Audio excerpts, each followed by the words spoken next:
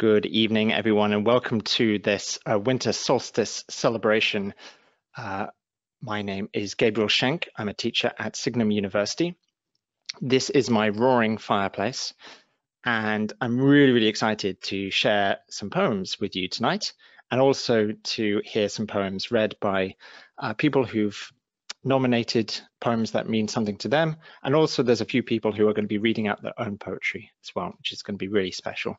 I've seen the poems that they have nominated, and they're really exciting. It's going to be very invigorating and inspirational, which I don't know about you, but that's just what I need at this time. Shortest day of the year, 2020. It cannot get more grim than that. So we are about to turn a corner in the Northern Hemisphere, and the days are about to get longer again. Thank goodness. And thanks for the comment about my fire and my mantle. I am also with some mulled wine, which for legal reasons must describe itself as alcoholic grape juice. And I have a mince pie, which is made of mince fruit, not mince meat. It's a traditional thing we have in the UK, perhaps in other parts of the world as well. Let me know where you're coming from and what you're eating and what you're drinking on this, the longest night of the year. I'd be very curious also to know if anyone's coming from south of the hemisphere, because then of course it's your summer solstice. So Heidi says, California, just ate a pear. This seems very healthy, far too healthy. So I suggest you eat something very unhealthy to mark the winter solstice. That's what I like to do anyway. And Northern Illinois says Eric, drinking mulled wine and we'll soon have pizza. Now that's more like it. Excellent. Drinking eggnog with clove and nutmeg. That sounds delicious. Ontario, and I had bread and marmalade and tea. Very good, Sarah. I think you probably need it in Ontario, where I imagine it's very cold and Christmassy. And Maximilian, oh, excellent, you've made it. You're eating cheese, crackers, a bit of roast pork, and drinking red wine. Sounds lovely. From Florida, excellent. So I'm going to make you a panelist as well, so you'll be able to unmute yourself more easily when the time comes, because you're one of our readers. Excellent. So everyone's so far, everyone's from the United States or Canada, but we'll see how we go through the night. There are many hours before the dawn. Barbara says eggnog and snickerdoodles that I baked yesterday. That sounds lovely as well. So yeah, this is an event. We ran this last year as well for the winter solstice. The idea is that it's the longest night. Let's while away the long hours before the dawn.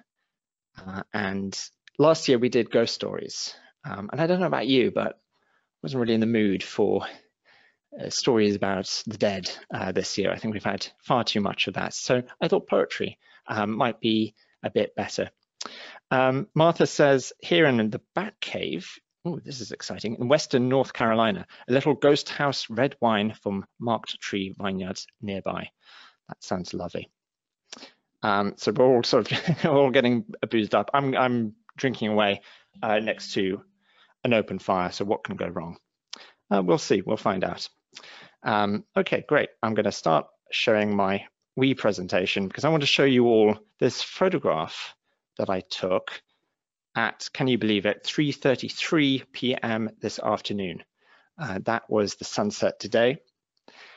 In the summer in Oxford, where I live, it gets dark at about 9 p.m. So there's a huge difference.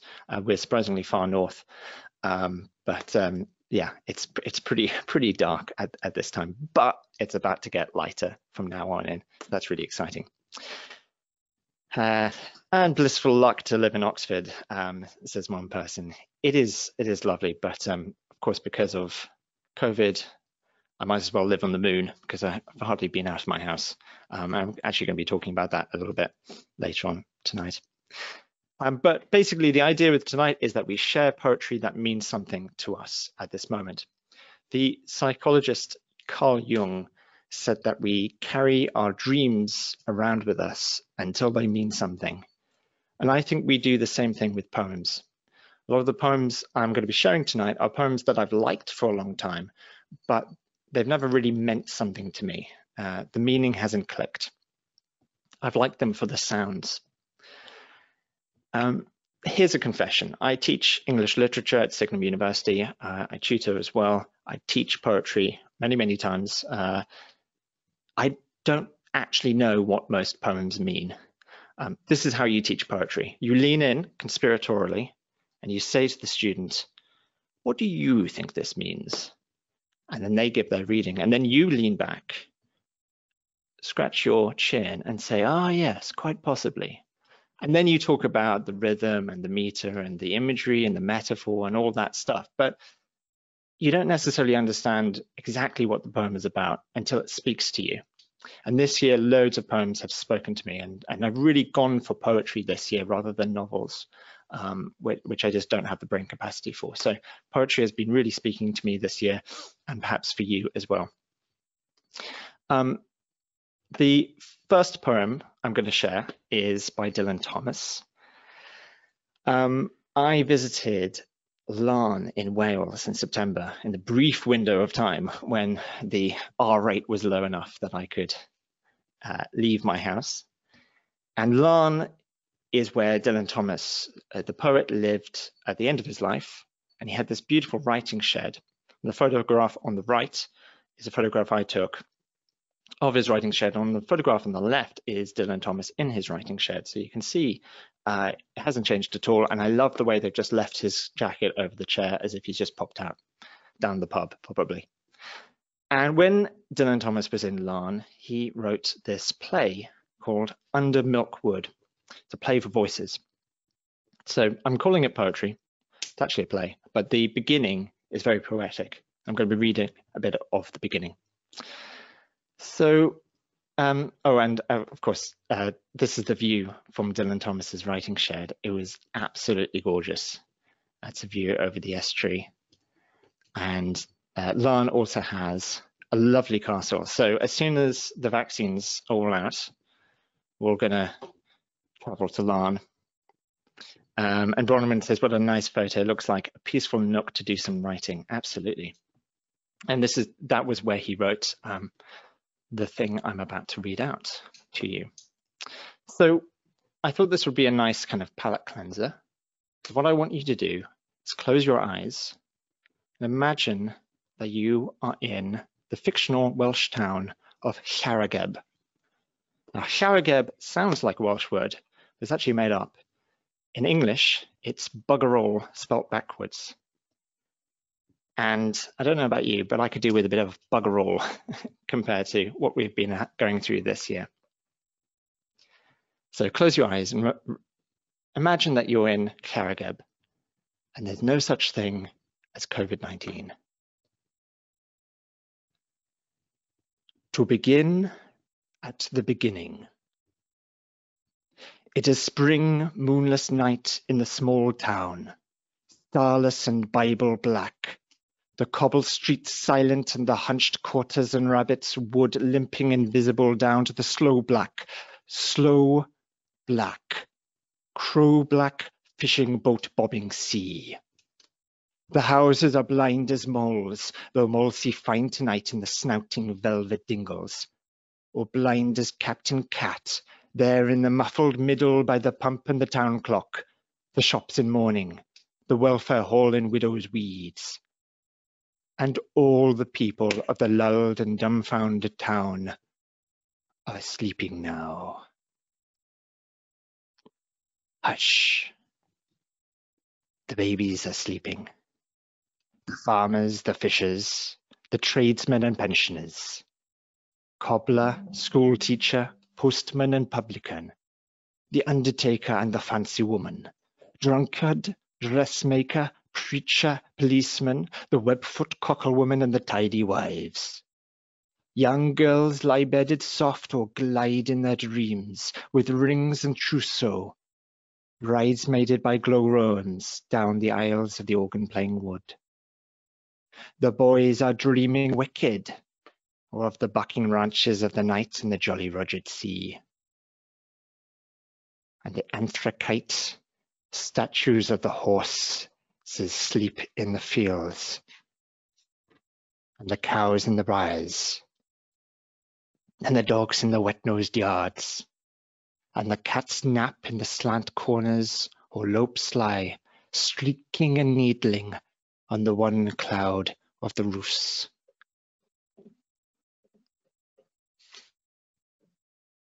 You can hear the dew falling and the hushed town breathing. Only your eyes are enclosed to see the black and folded town fast and slow asleep. And you alone can hear the invisible starfall, the darkest before dawn, minutely dew-gazed stir of the black, dab-filled sea, where the Arusa, the Curlew, and the Skylark, Zanzibar, Rhiannon, the Rover, the Cormorant, and the Star of Wales tilts and dried. Listen. It is night moving in the streets, the processional, salt-slow musical wind in Coronation Street and Cockle Row. It is the grass growing on Llaragab Hill, dewfall, starfall, the sleep of birds in Milkwood. Listen. It is night in the chill, squat chapel. Hymning in bonnet and brooch and bombazine black, butterfly choke and bootlace bow, coughing like nanny goats, sucking mintoes, 40 winking hallelujah.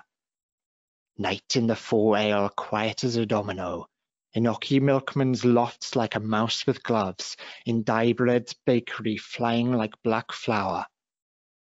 It is tonight in Donkey Street, trotting silent with seaweed on its hooves, along the cockled couples, past curtained fernpot, text and trinket, harmonium, holly dresser, watercolors done by hand, china dog and rosy tea caddy. It is night neddying among the snuggeries of babies. Look. It is night dumbly royally winding through the coronation cherry trees, going through the graveyard of Bethesda with winds gloved and folded and dew doffed, tumbling by the sailor's arms. Time passes. Listen. Time passes. And that is the beginning of Under Milkwood. I hope that's got you in the mood for poetry and for escaping from 2020 as we look forward to saying goodbye to it forever. Sarah says it's lovely. Thank you, Sarah. So that's one of my favorite. It's a fantastic play and kind of about nothing at all, but also about everything in that wonderful Dylan Thomas way. So the next poem, I'm just going to see if the speaker is here yet. I don't think he is, so that's okay. We'll go on to the speaker after that, and maybe we'll come back to it later on. Let's see if the third speaker is here. I don't think so. So maybe Sparrow, perhaps we check in with you. So I should explain that we have people posted all over the world, and we are monitoring what the sun is doing. I will want one. We're going to be singing in about 5. 5 minutes. Okay, excellent. No, I'm ready to read at any moment, and then we'll sing after reading. And here's our tree. Fantastic. And welcome everyone to our one-room cabin. I would love to introduce Val. Will you turn and wave to the camera? My daughter Valkyrie, my child Darek, my wife Grace. Hello everyone, thank you for joining us. And Gabriel, may I read now? Is that my cue? Please do. Gabriel very kindly allowed me, said it would be just fine if I read one of my own poems. Mm. tonight. And this one is called from a book of my poetry called Morning Meanders, The Wheel of the Year. It's a poem a day, basically about walking the dogs, because that's the best thing in the world to write poems about. And this one is called The First Morning Ever, and it is written for tomorrow morning, for the morning after the longest night. What will it be? I waken with a thrill. I waken with a tingle. I run downstairs to a host of small, beautiful miracles. I run downstairs to a host of small, beautiful miracles. My beautiful child holds their paramour close in their arms. They still sleep. Sweet Skip is curled up to their back warming. I pull on robe and slippers and disrupt the sleep of the dogs when I open the door. Out we go, run to the fire. It still burns. Smoke and embers deep beneath the gray ashes. More fuel from me, then spinning another pallet along the ground, stuffing the last newspaper shreds under it for tinder. Some kindling that I spot. And that's it. I trust that it will catch on this still beautiful morning. The eastern sky is salmon colored, and that can only be one thing. The miracle. The miracle will happen again. Let me be clear. It was never guaranteed. I cannot be certain deep in the bottom of my toes, but it's happening again. We had plenty of hints. We had plenty of precedents. We could even have scoffed and said, of course, a miracle will occur, but that's not the thing with miracles. Never mind how much logic you would like to use on me. I am a woman who just slept a year and a day. I will trust the evidence of my senses, and the cold on my cheek of wet tracks in the chill morning is everything I need to know. I am weeping, and therefore I must not have known for certain that it would happen. The dogs run. I watch the sky. I wonder if I should waken the children. I should not. It's been almost a decade since I wanted to be up for this. It's all right. One holds a dear one close to their chest. The other holds who knows what in her dreams. I have the dogs. That's all I need. I have the dogs and very good slippers and a thick, soft bathrobe, and the sky gilds. I am watching southeastward. I marvel that I am only one half the way to the pole. It's coming. It's coming. Through the branches of bare trees, a sparkle moving slow, moving fast is coming. And now I am weeping openly and cheering. I am weeping openly and cheering for the sun. You can do it. You can do it.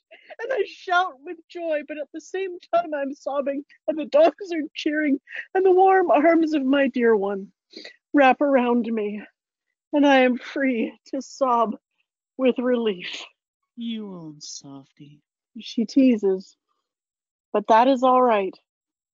That is a wonderful thing to be.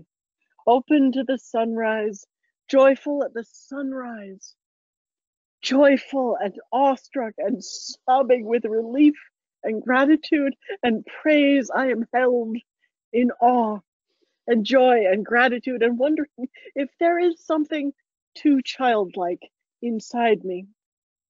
But we walk in, and coffee is making noises, and suddenly bright red and green stockings full of gifts and toys and candy canes and oranges appear in front of me, one in each seat, overflowing with abundance.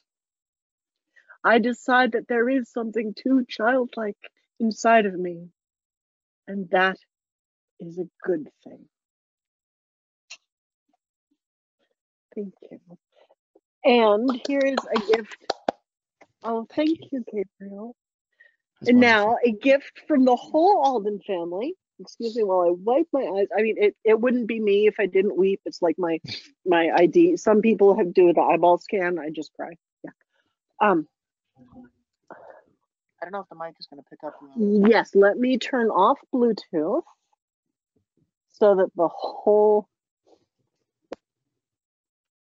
entire room will be broadcast, or it won't. Can everybody hear us? Yes. Yes. Oh, very good, very good. All right.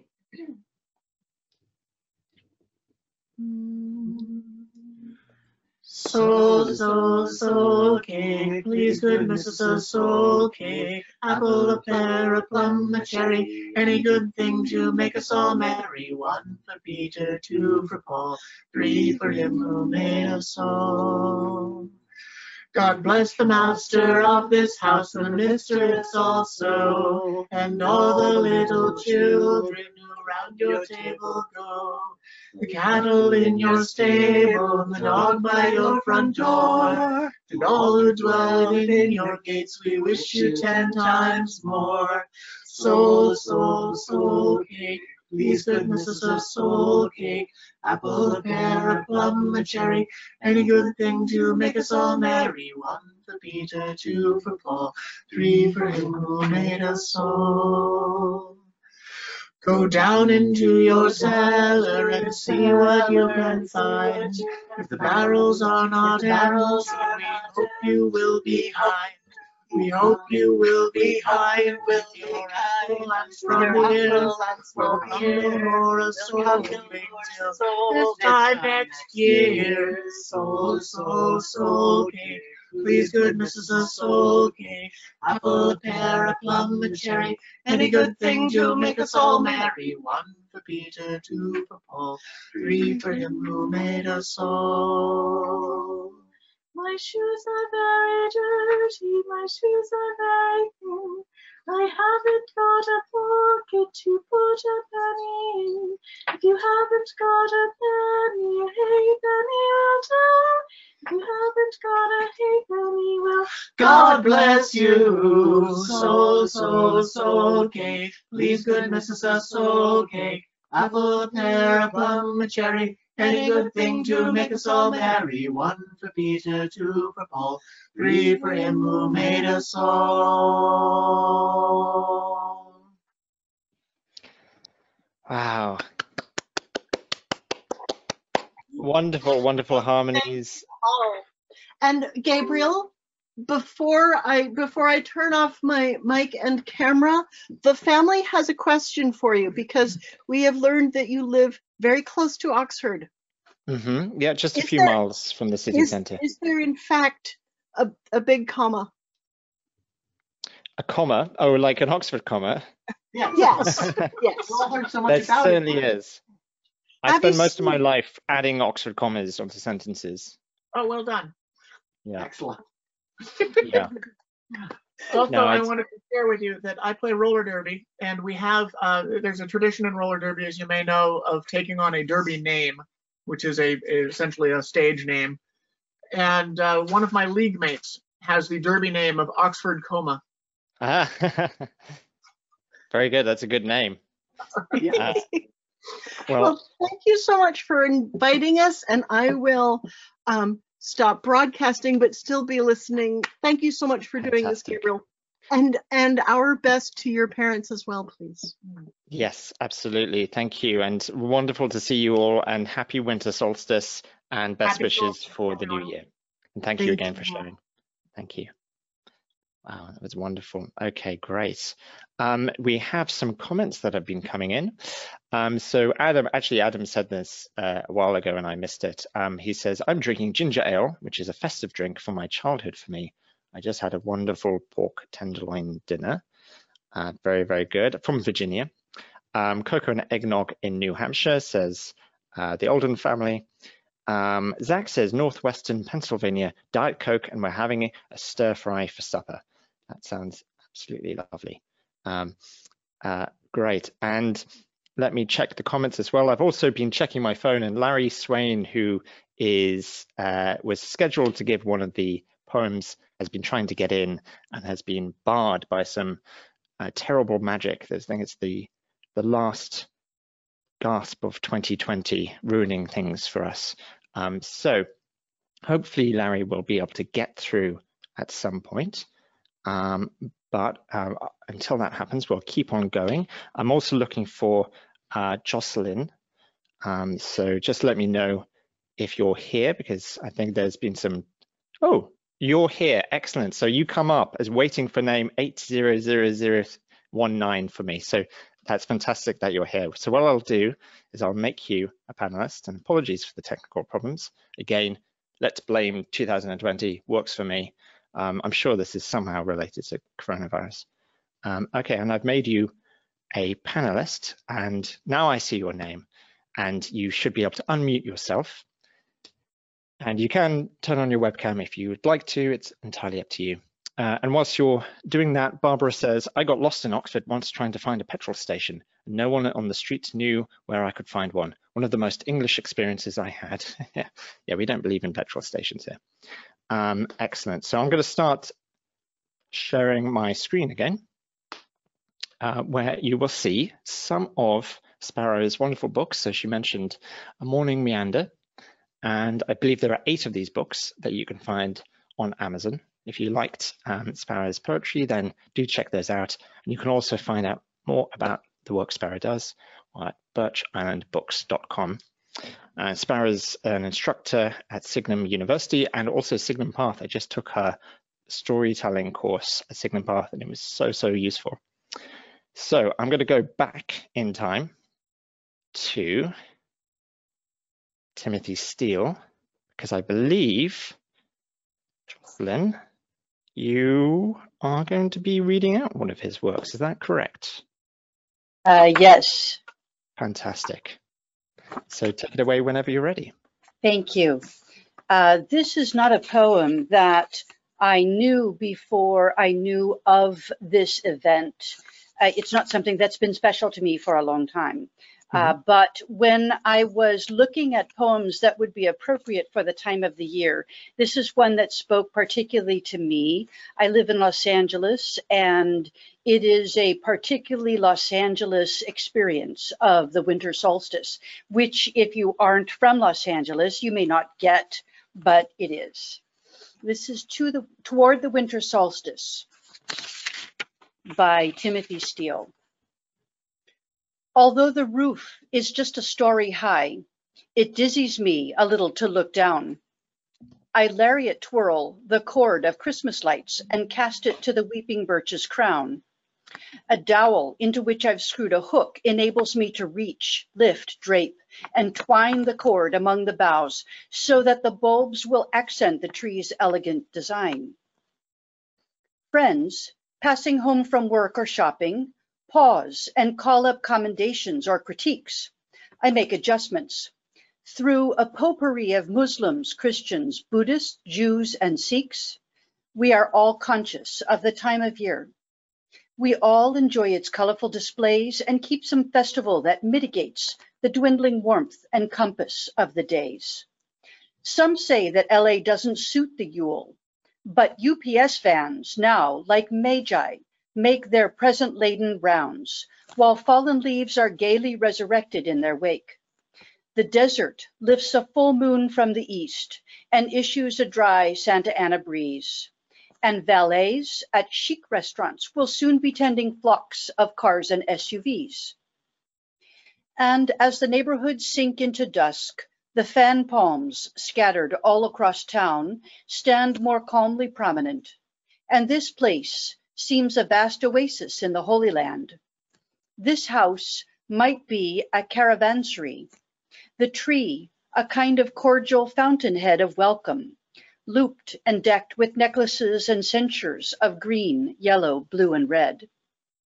Some wonder if the Star of Bethlehem occurred when Jupiter and Saturn crossed.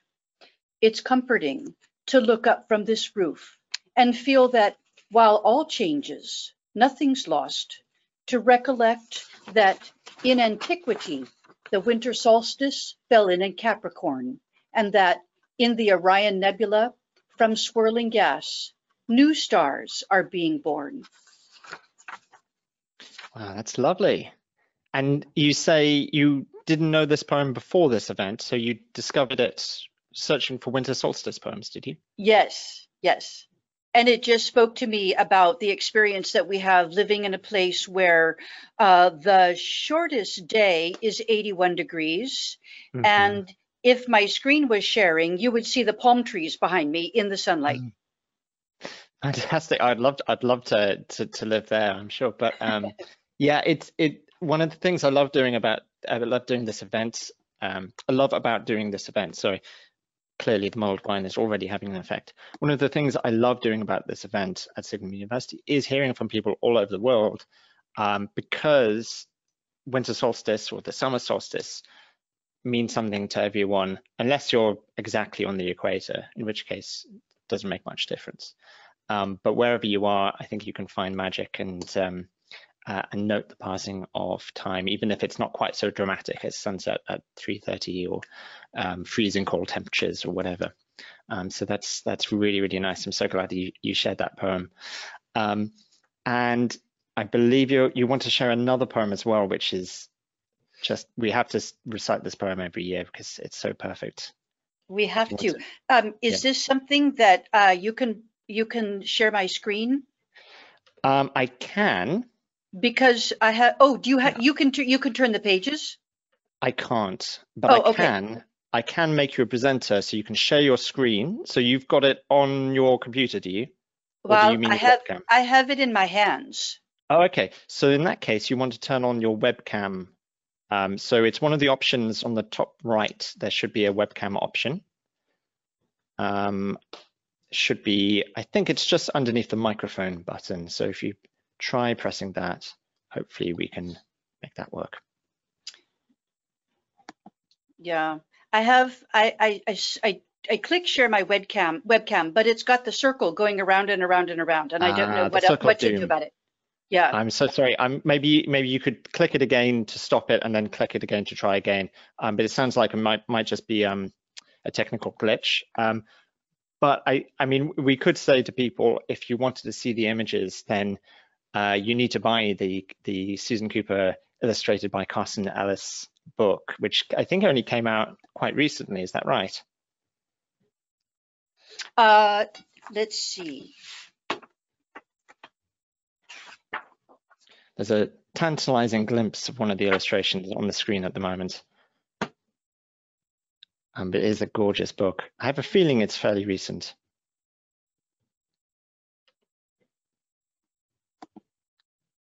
I'm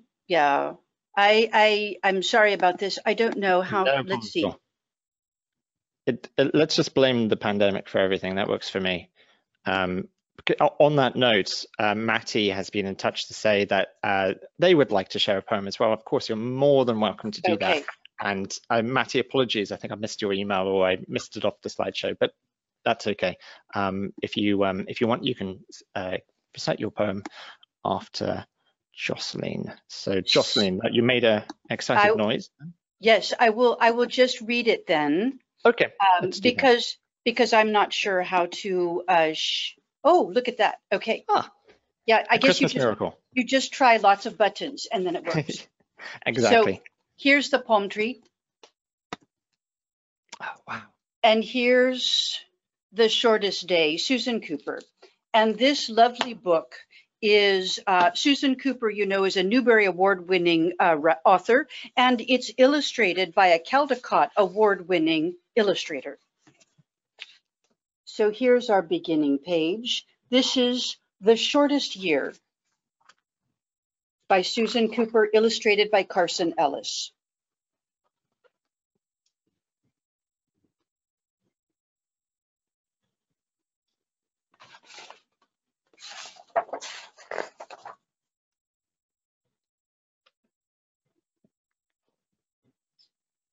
Wow.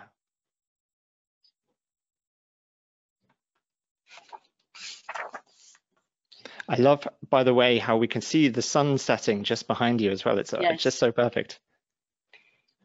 So the shortest day came.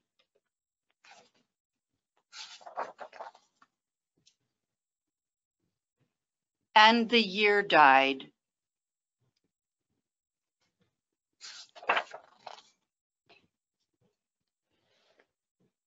And everywhere down the centuries of the snow-white world came people singing, dancing to drive the dark away. They lighted candles in the winter trees. They hung their homes with evergreen.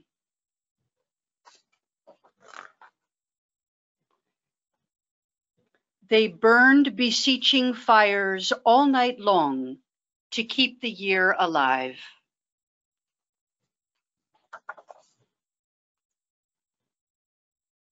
And when the New Year's sunshine blazed awake, they shouted, reveling.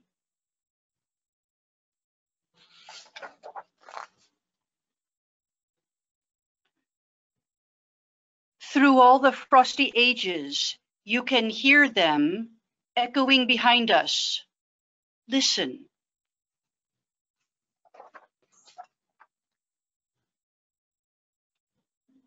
All the long echoes sing the same delight this shortest day, as promise wakens in the sleeping land.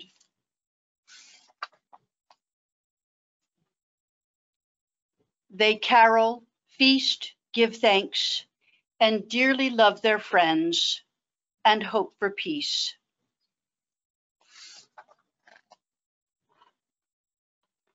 And so do we here now, this year and every year. And for people who aren't familiar with this book, we're all supposed to say together, welcome Yule. Welcome Yule. Welcome Yule. Sorry, I was satellite delay then. I probably should have we should have rehearsed this and sort of timed it perfectly. But hopefully everyone was saying welcome Yule back home. If not, 3, 2, 1. Welcome Yule. Yule. Excellent, excellent. Yeah, so this is something, I forget the full story about this. We read this out last year as well. And I think Susan Cooper wrote it in the 70s, I want to say. And people recite it every year as a way of kind of bringing in the new year. So thank you so much, Jocelyn. That was really, really wonderful. We have our next speaker. Fantastic. That was very, very well done. Just a very smooth transition there. So, and apologies for missing you out before. So why don't you take it away with your reading when you're ready. And we can't hear you, so you might be muted. So let's see if that's the case. That it?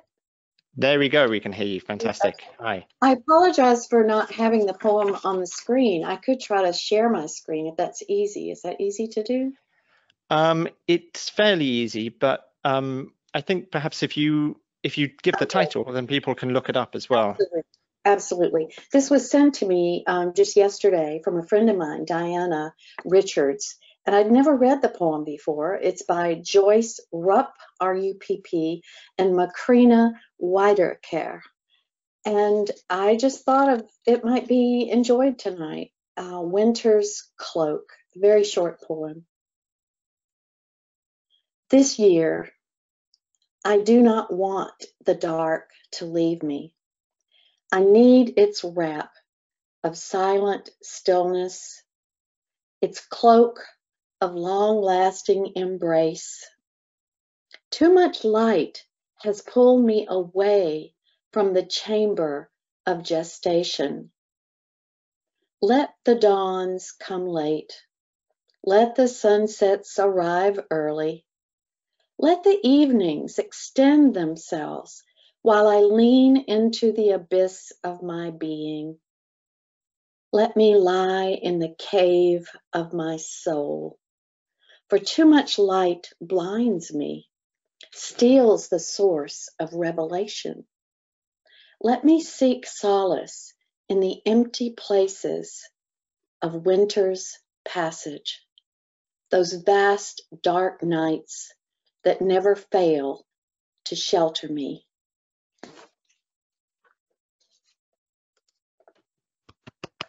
Wow, that was so lovely. Thank you so much for sharing. And you're absolutely right. It was perfect for this moment. I also love the way that these poems are sort of speaking to each other. I often think, there's that kind of thought experiment people have sometimes. If you could have a dinner party and invite anyone to it, who would you invite and who would you sit next to whom? You put like J.R.R. Tolkien next to Ursula Le Guin or whatever. I sort of feel a bit like that tonight, like these poets and these poems are speaking to each other. There was a nice bit of synchronicity when in the Susan Cooper poem, there was, I think she asks people to listen, just like Dylan Thomas asks us to listen as well. And certainly the poems about the winter solstice are sort of looking at things in slightly different ways. So yeah, it's really, really exciting and wonderful to hear these poems. And Takako writes in to say that she has found a copy of the Susan Cooper book on the Amazon Japan website and has ordered it. So fantastic. We do like to encourage people to buy poetry. Now, I think perhaps Zach, we could turn to you. We've already gone off schedule a little bit, but that's okay. Oh, wow, Zach, I love your festive necklace, I want to call it. Thank you. Yes. It's lasted a couple of Christmases now. I love wearing it. It's wonderful. Thank you. So and you're joining us in Pennsylvania, is that right? Yes, in Warren, Pennsylvania. Fantastic. And please forgive me, I have the family eating dinner in the next room. My office is nestled between the kitchen and the dining room. So that's quite all right. Wonderful. So glad to be with wonderful people tonight, both here in person and with you all tonight, and to share one of my favorite poems with you. Today Means Amen by Sierra de Mulder. Dear you, whoever you are, however you got here, this is exactly where you are supposed to be. This moment has waited its whole life for you. This moment is your lover and you are a soldier. Come home, baby, it's over. You don't need to suffer anymore. Dear you, this moment is a surprise party. You are both hiding in the dark and walking through the door. This moment is a hallelujah. This moment is your permission slip to finally open that love letter you've been hiding from yourself. The one you wrote when you were little, when you still danced like a sparkler at dusk. Do you remember the moment you realized they were watching? When you became ashamed of how much light you were holding? When you first learned how to unlove yourself? Dear you, the word today means amen in every language. Today we made it. Today I'm gonna love you. Today the box cutter will rust in the garbage. Today the news will forget how to hold you. Today. Dear you, and I have always meant you. Nothing would be the same if you did not exist. You who were once as small as Bouquet, who could sleep in the last of strangers, nothing would be the same if you did not exist. You, whose voice is someone's favorite voice, someone's favorite face to wake up to, nothing would be the same if you did not exist. You, the teacher, the starter's gun, the lantern in the night who offers not a way home, but the courage to travel farther into the dark. You, the lover who worships the taste of her body, who is the largest tree ring in his heart, who does not let fear ration your love. You, the friend, the sacred chorus of how can I help you, who have felt more numb than holy, more cracked than mosaic, who has known the tiles of the bathroom by heart, who has forgotten what makes you worth it. You, the forgiven, the forgiver, who belongs right here in this moment. You, this clump of cells, this happy explosion that happened to start breathing, and by the grace of whatever is up there, you got here. You made it this whole way, through the nights that swallowed you whole, the mornings that arrived in pieces, the scabs, the gravel, the doubt, the hurt, The hurt is over today. You made it. You made it. You made it here.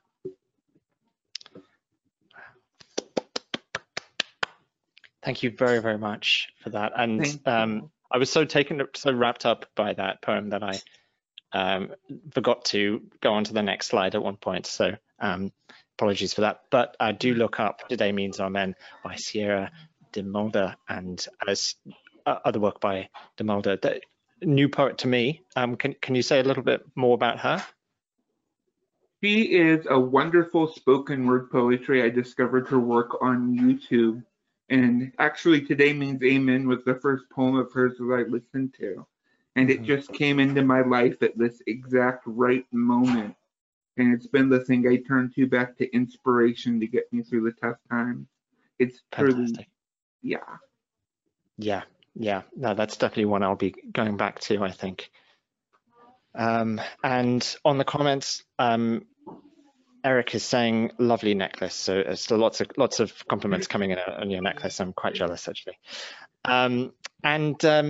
Zach, I think you would also like to share one of your own poems. Is that right? Yes, I will forbear to share one of my own works of poetry. I think some of you may recognize a little bit of the inspiration in this. So I beg you to forbear with me as I share the benediction for the world weary. What if I told you to breathe as through silver ions, to open your lungs to some far morning and dream of a swift sunrise, the sweet taste of air that rises over an untired body? You who have poked 1,000 constellations into your soul's friable skin, little star pricks of scar tissue that paint a map of every grief to touch your calloused feet. I would speak some lullaby into the gnarled muscles of your shoulders, back, some astriferous serenade that whispers to the stardust in your skin, be free. You may not drift through ether, not now or yet, but go to where the water ripples, the Milky Way painted on her skin, and float. The light of 1,000 million lifetimes sings through your hollow shape, 1,000,000 times the love and loss that you will ever know, and yet it remains somehow beautiful. And I know you wouldn't use that word, hunched over and eyes downcast, pinned so long into this calcium and carbon weight. But you too are a child of ether, soon to return to the stellar forge. And on some strange rock, in some strange year beyond your reckoning of numbers, you too will be that lovely and strange light, beautiful away. Thank you so much, Zach, for sharing that with us. you. And Zach, your book of poetry In Search of Sunflowers is available on Amazon, and people can also look at your website, zachjpayne.com, to find out more about your work and your writing. Yes, thank you so much. Well, thank you. Yeah, no, that was fantastic. I mean, it's wonderful to have people sharing poetry they've written as well. I would love. I mean, I struggle to write poetry. I'm okay at prose, but poetry, I really admire people who write poetry. Zach, out of interest, so I know that In Search of Sunflowers was written in 2019. How has 2020 been for writing? Not as prolific as 2019, because in 2019 I had a challenge to write a poem a day. I haven't done that this year, but it's been pretty good year for poetry for me. Okay, that's good. Yeah, I'm just curious because I know I find it really difficult to be creative this year. I suspect that in 10 years' time, 10 years after the pandemic is over, there'll be a sudden burst of creativity. Because I think I'm basing that on the fact that C.S. Lewis wrote the Chronicles of Narnia 10 years after the war, and that kind of like about the war. Is that right? Something like that, anyway. So yeah, I think we need a little bit of space after just the exciting world process. events. Exactly, Yeah. exactly. So fantastic. Thank you again, Zach. It was really Thank wonderful. you so much. Take care. And there's gonna be brilliant synchronicity. Speaking of our fictional dinner party, because we're going to hear a bit from J.R.R. Tolkien in just a moment. So Maximilian, are you around and can you come on? There you are. Fantastic. And I think you need to unmute yourself. You should be able to hear me now. I can hear you. Fantastic. Great. So where are you joining us from? I'm joining you from Florida. So Florida. Not Excellent. quite So as nice. sunny as California. It is dark here. And it made it all the way down to about 50 degrees today. So it is still sunny. So if you hear screaming in the background, that's my children. They're okay. Okay. I actually do have 2 poems to share as well tonight. The first, there's a kid. The first is a poem that I found that is very new to me, that I found specifically for this. I was looking and finding poems and looking in the books that I have, something that would fit the occasion and kind of be a winter solstice poem. And so there's this, and then something that is significantly more familiar to me and dear to my heart. But first, Let Evening Come by Jane Kenyon. Let the light of late afternoon shine through chinks in the barn, moving up the bales as the sun moves down. Let the cricket take up chafing as a woman takes up her needles and her yarn. Let evening come. Let dew collect on the hoe abandoned in long grass. Let the stars appear and the moon disclose her silver horn. Let the fox go back to its sandy den. Let the wind die down. Let the shed go black inside. Let evening come. To the bottle and the dish, to the scoop and the oats, to the air and the lung, let evening come. Let it come as it will, and don't be afraid. God does not leave us comfortless, so let evening come.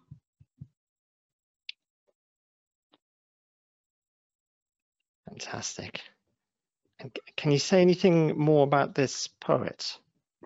I, unfortunately, know absolutely nothing about Jane Kenyon, except that she appears to have owned a typewriter. Yes, exactly. Yeah, no, I'm the same. So I must look up more of her work. I'm finding out so many new poets from this event. I think partly because most of our speakers are based in the United States, so there's a different literary tradition there. But I believe the next poet might be known to everyone. I think so. So I figure it's not a proper Signum event if there's not some sort of Tolkien involved. And Mythopoeia is a poem that is dear to my heart. I've read it a few times, we'll say. It's not exactly very wintry, though there is night, there are stars, there is silver. And so with that, we have Mythopoeia by J.R.R. Tolkien. I may have to pause partway to get water or wine. That's fine. To one who said that myths were lies and therefore worthless, even though breathed through silver. Philomythus to Mesomythus. You look at trees and label them just so, for trees are trees, and growing is to grow. You walk the earth and tread with solemn pace, one of the many minor globes of space. A star is a star, some matter in a ball, compelled to courses mathematical, amid the regimented, cold, inane, where destined atoms are each moment slain.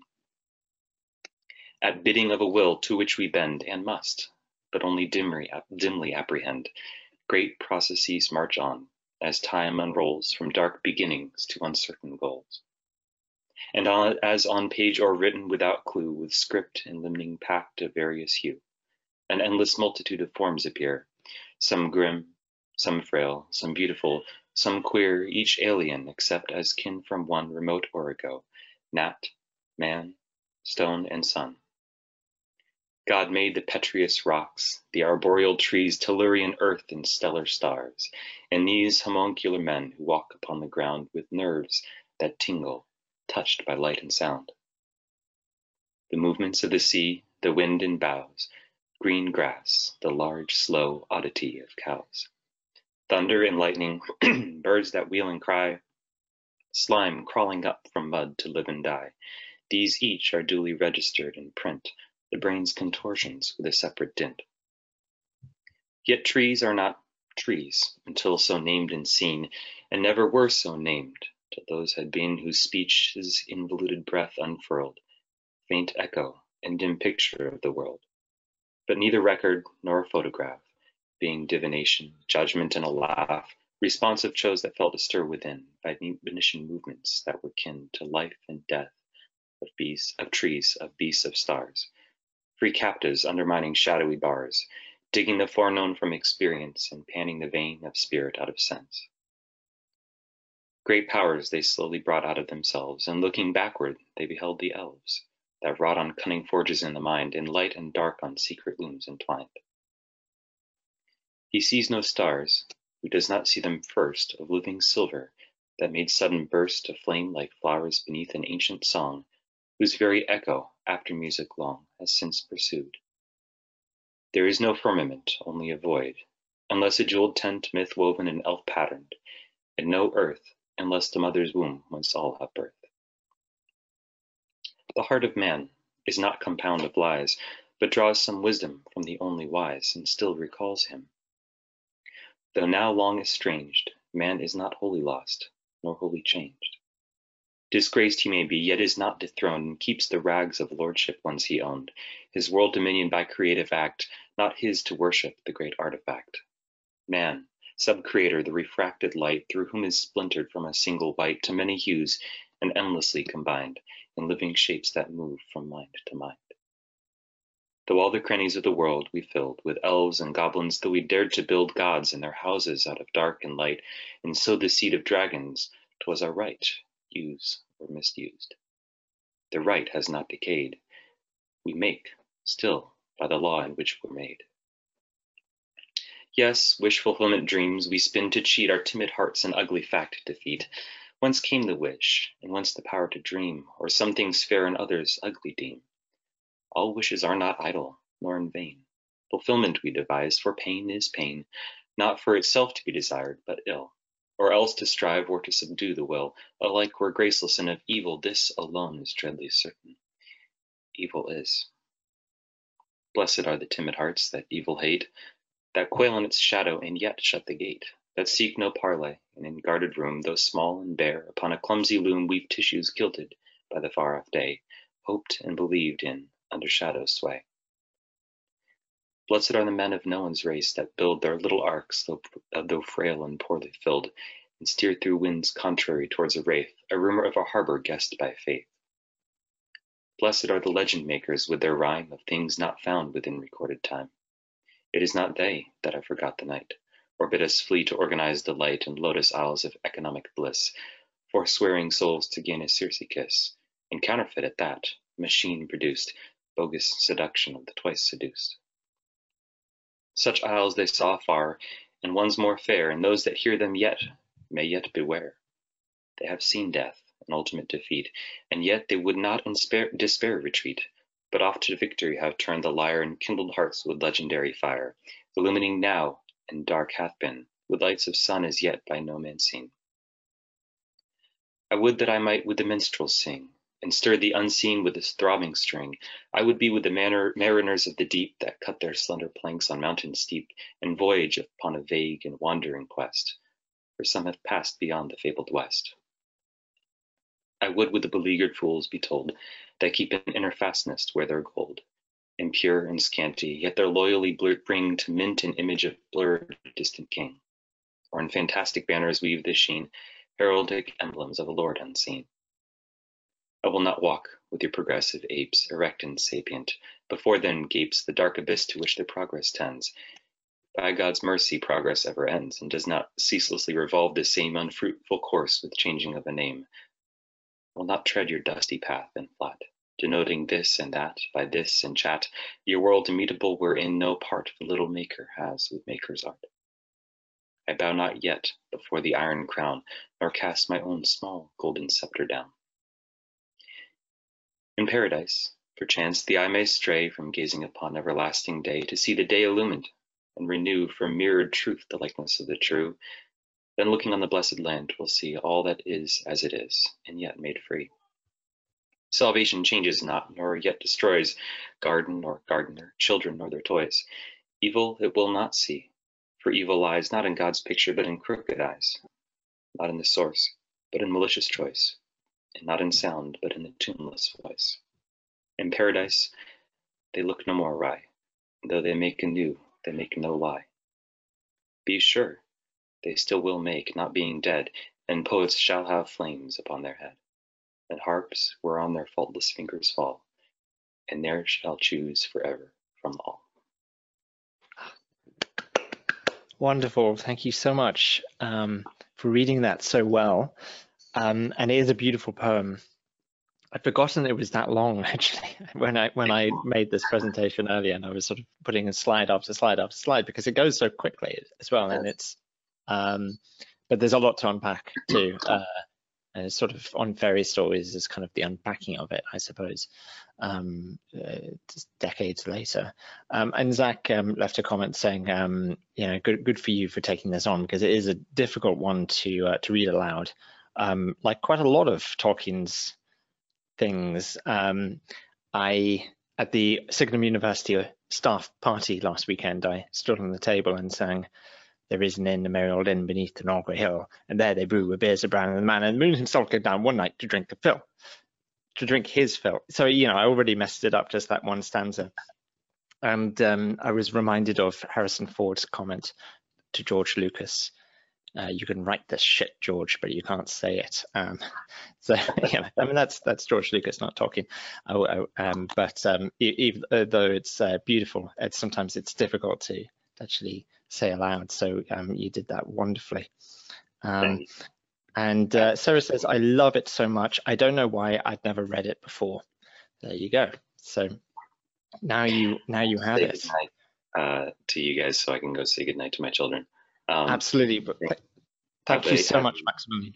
Happy Christmas, happy winter solstice, and blessings and peace and joy to everybody. Thank you so much. Same to you and your family. Thank you. That was wonderful.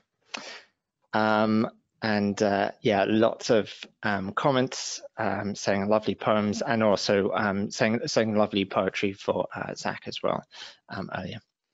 Adam says outstanding performance there. Yeah, Zach says, "I was thinking a Fair Jaw cracker. I've read it aloud too." I've never read it aloud. I've always been too scared to do so. Yeah, maybe after I've had a bit more mulled wine, and yeah, just get some of it's the syllables that kind of scare me, but it's a beautiful, beautiful poem, especially when it's read out so nicely. So, oh, and by the way, beautiful synchronicity as well with Zach's poem about the breathing through silver, and also the swift sunrise. I caught that as well. I thought I would, speaking of synchronicity, answer Tolkien's poem with one of C.S. Lewis's. So, as I've said before, I live just a few miles outside the centre of Oxford. I usually go into the centre of Oxford about once a week. Not so much this year, when I've been keeping to myself. And one of my favourite places in Oxford is called Addison's Walk. And this is a circular walk in the grounds of Magdalen College, Oxford. You can see it on the screen. We have the River Isis on one side, which is the same as the River Thames, but we call it the Isis when it flows through Oxford, because Oxford's that kind of place. And on the other side is a field that is full of deer. And C.S. Lewis loved to walk this route. And I believe it was 1931, he went for a walk in Addison's Walk with J.R.R. Tolkien and Hugo Dyson, and they talked about mythology. And that is where he said that myths were all very good, but they were lies. They were breathed through silver because they were beautiful, but they're still lies.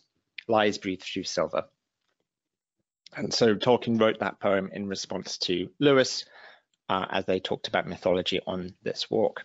And a result of this conversation and further conversations into the night was that Lewis became a theist and then eventually became a Christian as well, obviously very famously. He used to walk this pathway quite often. It was actually in the Tolkien biopic as well. They filmed in Addison's Walk as well, which is rather nice. And if you go to Addison's Walk, then about halfway through, there is this poem by C.S. Lewis engraved on a piece of slate. And this is a poem that Lewis wrote about Addison's Walk a few years after his big discussion with J.R.R. Tolkien and Hugo Dyson about mythology. And this poem is about feeling optimistic about the year ahead.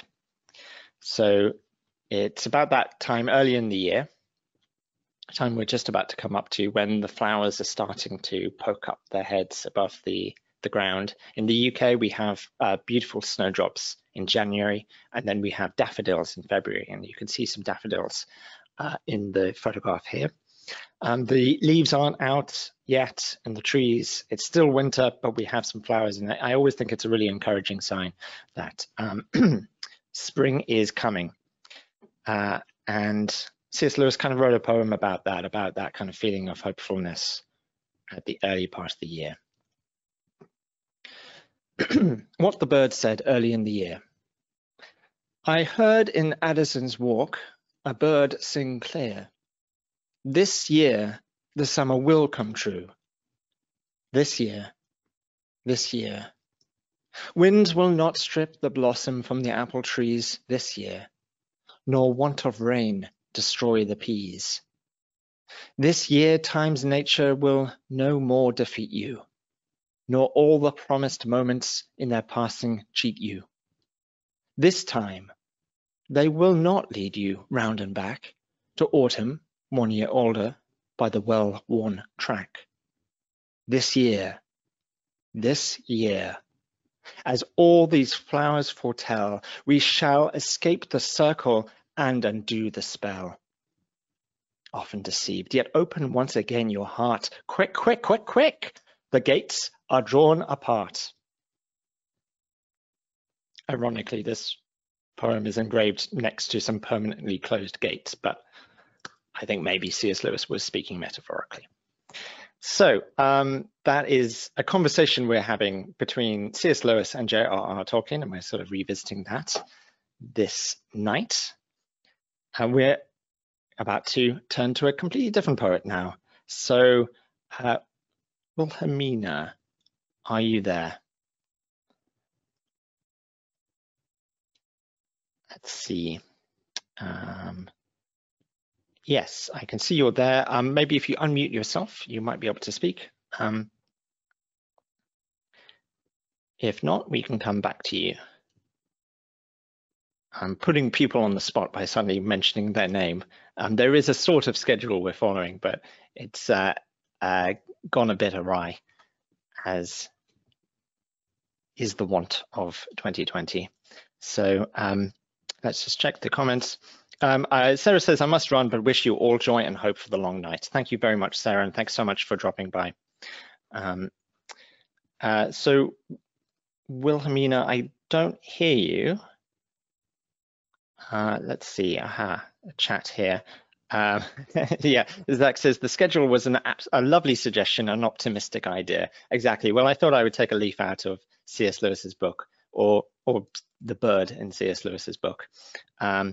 So let's see. Oh, Wilhelmina has left, so maybe some connection problems. So maybe I'll just look out for them in the attendees list and see if we can get them back later. So let's actually go on. I have Alice scheduled next, but I don't know if Alice is in the room. So again, Alice, if you're there, if you could just let me know. But I do see that we have Franz van Mackenzie. So Franz van Mackenzie, if you could unmute yourself. And just to, oh, there we go. Yeah, hi. Hello there. Hi. Hi, can you guys hear me? We can. Great to hear you. Yeah. And where are you calling from? I'm actually from the city of Manila, Philippines. We're having our longest day today. Wow, Philippines. So that's Yes. probably the most southern we've had yet. It's still quite a long I way think so. north of the equator, though. Mhm. Yeah, but getting there. Fantastic. Yeah. And you have a poem that you've written yourself that you would like to share with us. Yes. It's called Boston 2019. Yeah. Can I tell you more about it? Please do. So this poem is actually included in my first self-published poetry and prose chapbook called Out of the Woods. I see you have it there. Thank you. Although the version that I'm going to read is the one that I have revised like a little bit. I don't know if you can tell, but I am very nervous right now. Don't be nervous. You're amongst friends. And actually, confession time. You sent me an updated version, didn't you? And I don't. Yes. Yes. I'm afraid I didn't have time to put it on the slide, so this might not be the most updated version. Is that okay? No, it's actually the one that I sent you is the updated version. The book is the one that's not updated. Oh, okay. So yeah. It's okay. Excellent. And I just see Wilhelmina is back, so I'm just going to make Wilhelmina a panelist so that they can speak up to you. But yeah, basically take it away whenever you're ready, and set it up even more if you would like to. Yeah, well, this is not my personal story because number one, I'm not yet married, and number two, I've never been in Boston. But this poem speaks of independence and freedom, and it is something that that has really been resonating with me all throughout this year, because this year is the season when I have truly realized what I need, that what we humans need are more often than not coming from ourselves rather than from other people, no matter how much we believe we need them. So, yeah. Okay, it's called Boston 2019. I'm gonna start now. Please. I know you never ask, but the draft here pierces less painful than your words. And when I shiver in the night, at least I can shrug the fireplace awake with firewood, matchsticks, and my love ashen into fury. The only burning I taste lately is the poison and the antidote packed in sticks of American spirit. Here, the city lights are as dazzling as your irises. Brighter than the stars I saw up close when you ruined the casserole once, twice, thrice, I don't know. I lost count of it all. The street lamps here seem like moons encapsulated in bulbs, and they show me the way home without leading me to your oak door. I know all the hills off with a zipper scar on my lip still, even after years. Now, I fall asleep with without a Swiss Army knife under my pillow. No rustic at the roof of my mouth, no knowledge of sheer violence other than that of the dawn. When I scream into the void, I am not met with a strangle. When I ask into the quiet, I am answered with peace. When I say the word loyalty, it doesn't echo, shatter. I learned this the hard way, but morning is the only thing that is beautiful when it breaks. The sky is the only canvas deemed picturesque when painted red. But I will learn to love myself even when I'm in pieces. I will learn to love myself broken. I will learn to grieve myself into fullness. When my nightmares haunt me, I wake up to haunt them back with my still alive heart you clench in your fist to try and keep from beating. Once, twice, thrice, I don't know. I never wanted to keep a record of your wrongs even when you were making sure that my skin was taking notes. In the darkness of my dreams, I still see you, seizing the life out of me in a king-size bed full of pillows but devoid of safety. I remember the velveteen sheets we turned into crime scenes, the cabinets that tattooed their fine signatures on me, the whimpers of the bathroom towels upon witnessing what they did still, even after years. Each night back then was a bloody war, but my beloved, I won. Even though I still can't fall asleep with the lights off and I live in the patch-up frame of a woman nobody knows the name of. Even though you were the one I swore to fight for, not run away from, beloved, I won. I could teach myself how to build an igloo if I needed to. Anything at all to keep me safe and alive. I know you never ask, but I'm writing to let you know you were wrong. I loved you. Oh, I so dearly love you, but I never needed you at all. Thank you, everybody. Fantastic. Thank you so much. Thank you. And I really, that really resonated with me, the idea of kind of, you know, we have to look inside ourselves, and especially this year, right? Like, you know, we have no one else almost. You know, we've got to look after ourselves and look inside ourselves. So that was really, really wonderful. And yeah, do check out Franzivan McKenzie's work, the new book, Out of the Woods. It's on sale now, I believe. Is that right? Yes, it is. Yes, it is. So Thank do you. check that out. And just one more question. What time is it for you at the moment? It's actually 8:22 a.m. Wow. This event is my first event of the day. I just finished drinking my hot chocolate, and it's so fun. Fantastic. So are you through the other side? You're through the longest night. You're proof that there is a dawn. Yes, I am. Fantastic. Well, that's even better to hear from you then. Thank you so much for sharing. Thank you for having me. Hope to have you again at another event.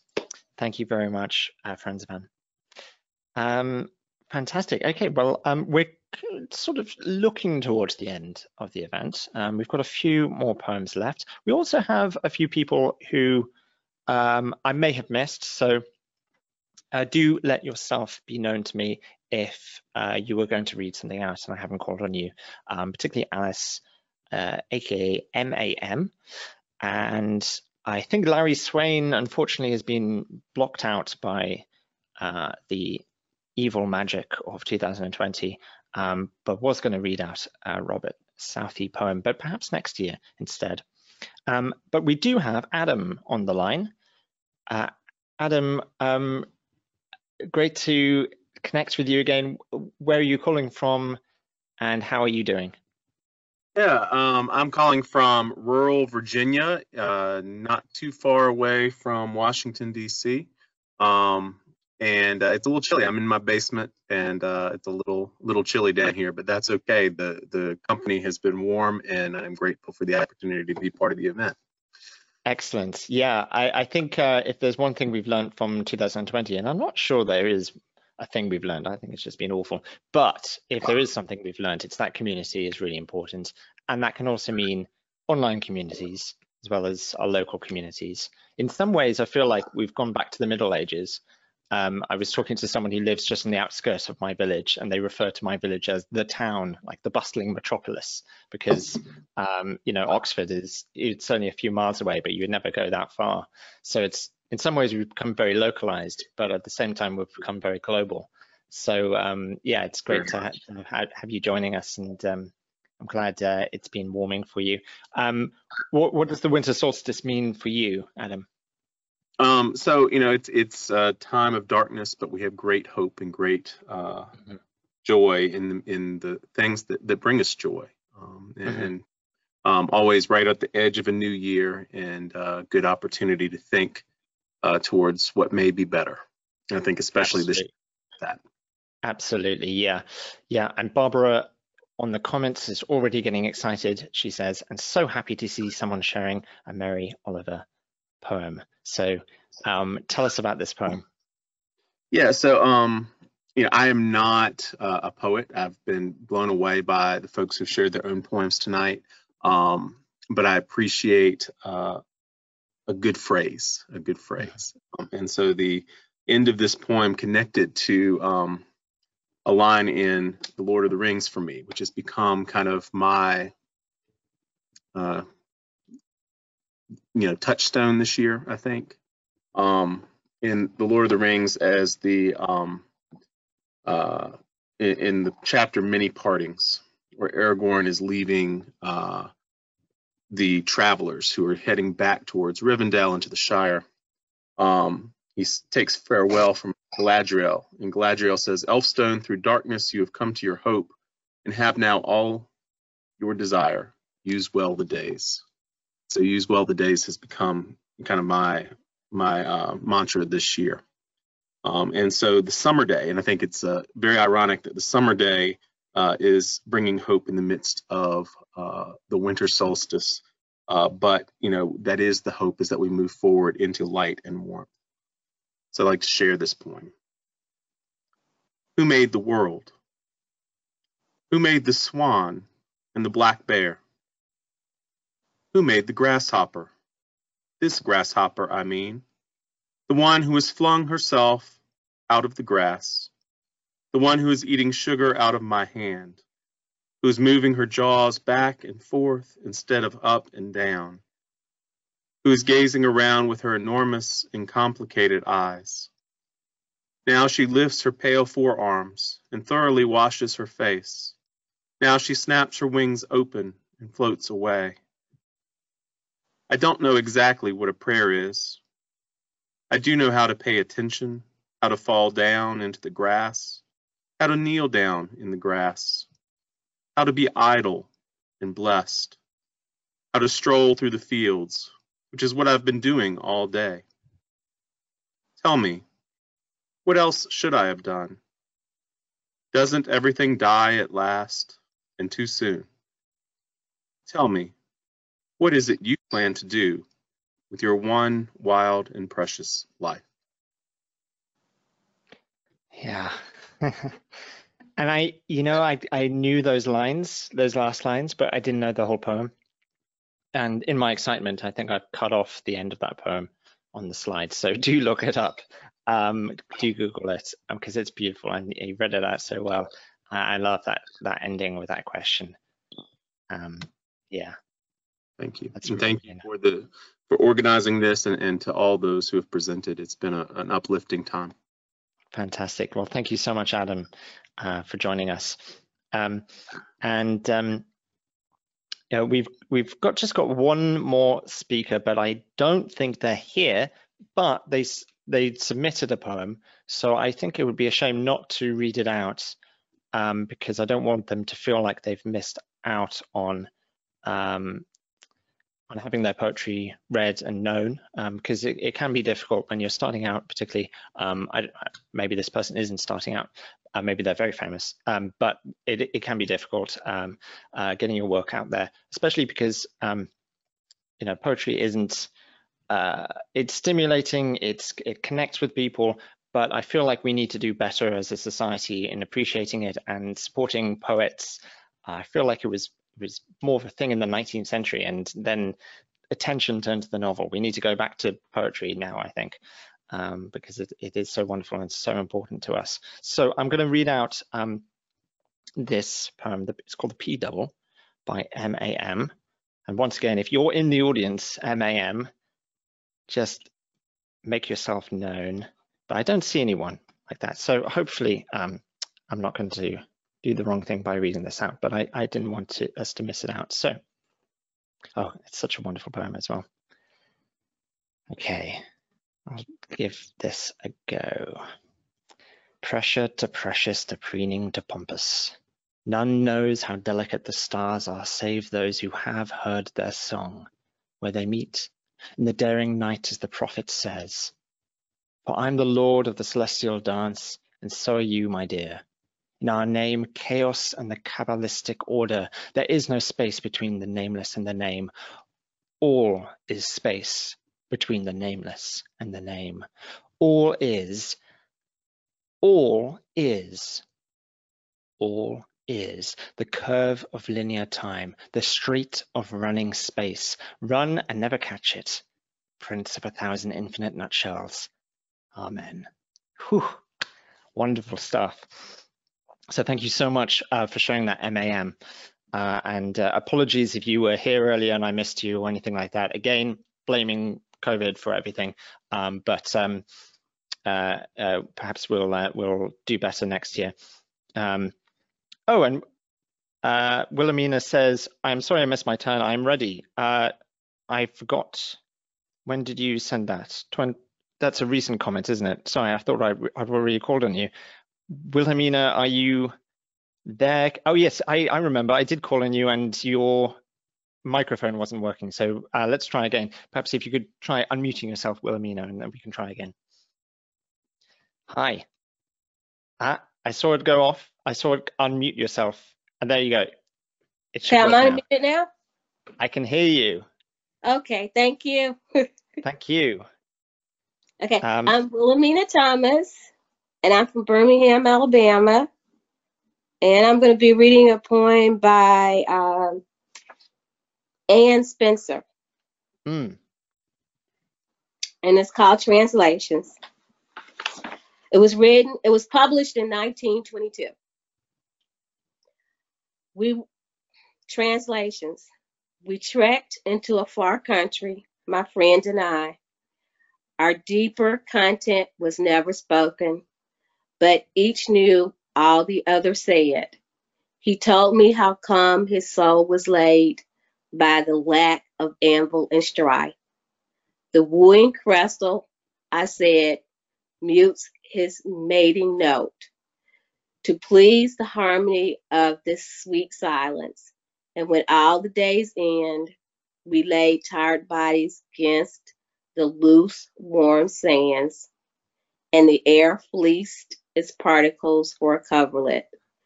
When star after star came out to guard the lovers in oblivion, my soul so leapt that my evening prayer stole my morning songs.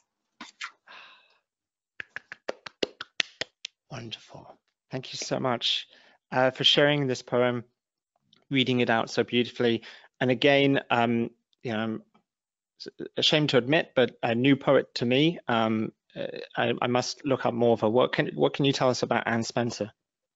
Well, Anne Spencer is definitely part of, when you look her up, you're going to find in Harlem Renaissance. She lived in Virginia, and she wasn't actually part of the nucleus of it, but everybody came to see her and to talk about her in Virginia. She had a garden, and in her garden, she had a writing studio.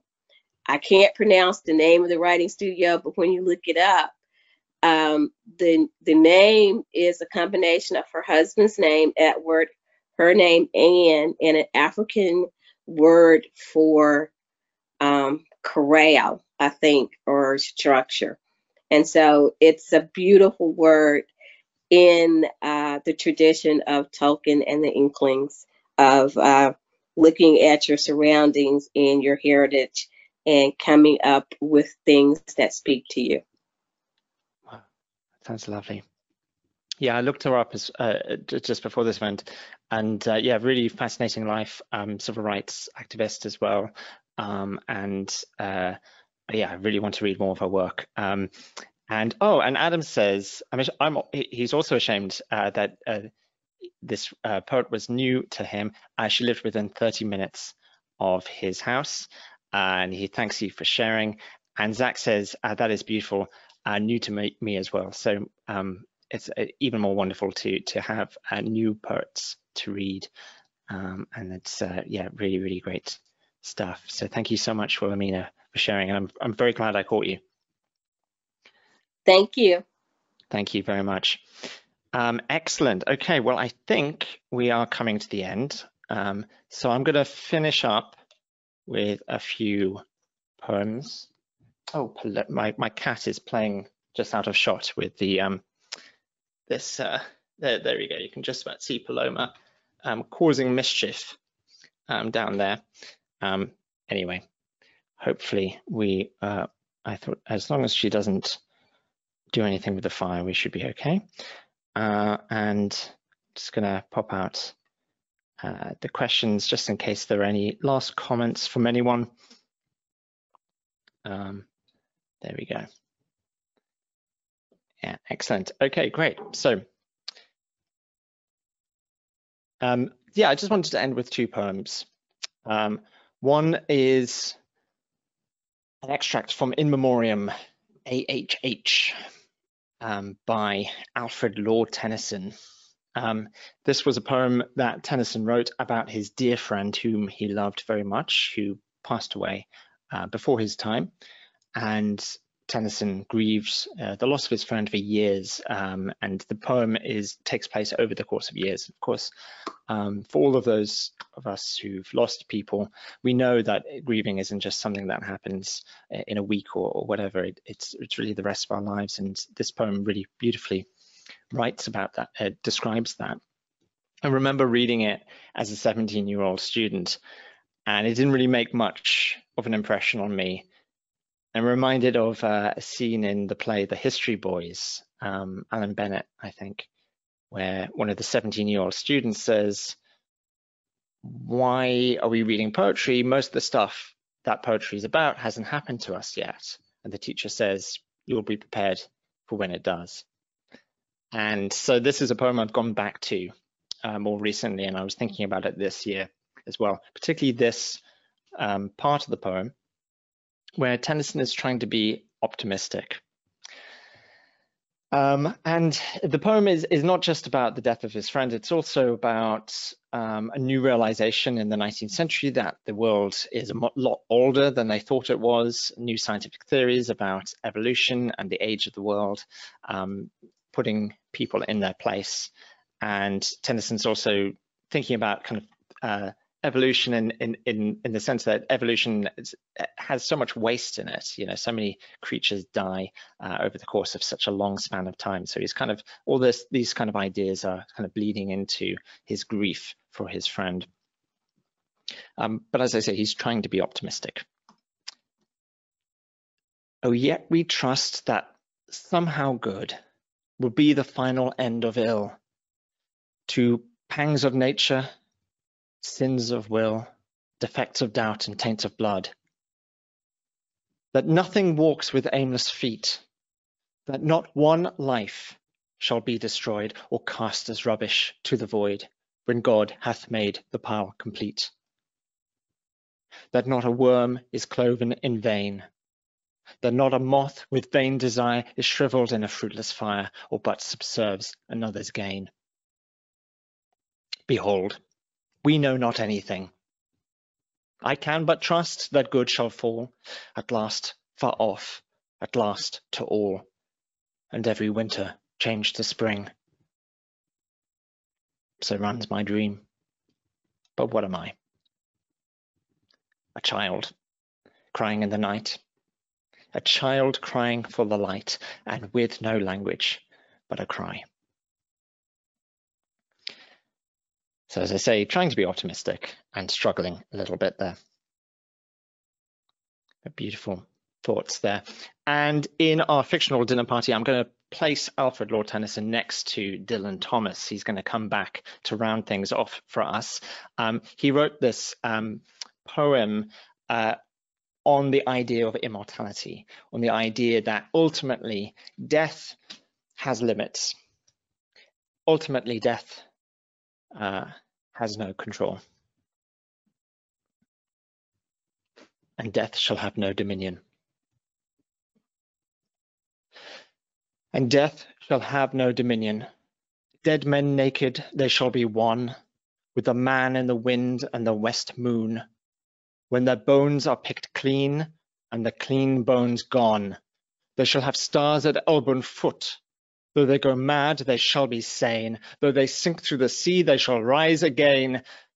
Though lovers be lost, love shall not. And death shall have no dominion. And death shall have no dominion. Under the windings of the sea, they lying long shall not die windily. Twisting on racks when sinews give way, strapped to a wheel, yet they shall not break. Faith in their hands shall snap in two, and the unicorn evils run them through. Split all ends up they shan't crack, and death shall have no dominion. And death shall have no dominion. No more may girls cry at their ears, or waves break loud on the seashores. Where blew a flower, may a flower no more lift its head to the blows of the rain. Though they be mad and dead as nails, heads of the characters hammer through daisies. Break in the sun till the sun breaks down, and death shall have no dominion. And he wrote that poem when he was 19. Extraordinary stuff. And yeah, that line, though lovers be lost, love shall not, that really comes back to me this year. Eric says, this has been great. Thank you so much for everyone, and to all the presenters, and for the host as well. Well, you're most welcome. Yeah, I mean, huge thanks to everyone for performing and sharing their poetry. Zane says, what an ending. Thank you so much for this wonderful event and amazing poetry. It was worth staying awake. Oh, it is 2:40 a.m. in Northern Europe now. I am joining from Latvia. Wonderful. I wish you great holidays and a better next year than this one has been. Well, if you can't stay up late for the winter solstice, the longest night, then when can you? Thank you so much, Zane, for keeping vigil. And Elizabeth says, thank you. And Takako says, thank you for the beautiful poems and for organizing this. Well, you're most welcome. So may 2021 be a bit more Sharagab, remember, English bugger all spelled backwards, than 2020. Do check out our website, signumuniversity.org. If you're new to Signum University, we run lots of events like this, lots of free events and courses, as well as taught classes for our master's program and our corporate and personal development program at Signum Path as well. So do check out the things we're doing. But most importantly, have a wonderful festive period, have a wonderful new year. Let's hope that 2021 is better than 2020. It could hardly be worse. And thank you again to all of you for coming out and staying up, and especially to all our performers and people who sent in poems and shared their work and work that meant something to them at this time. So thank you very much, and good night, everyone, and best wishes for the winter solstice.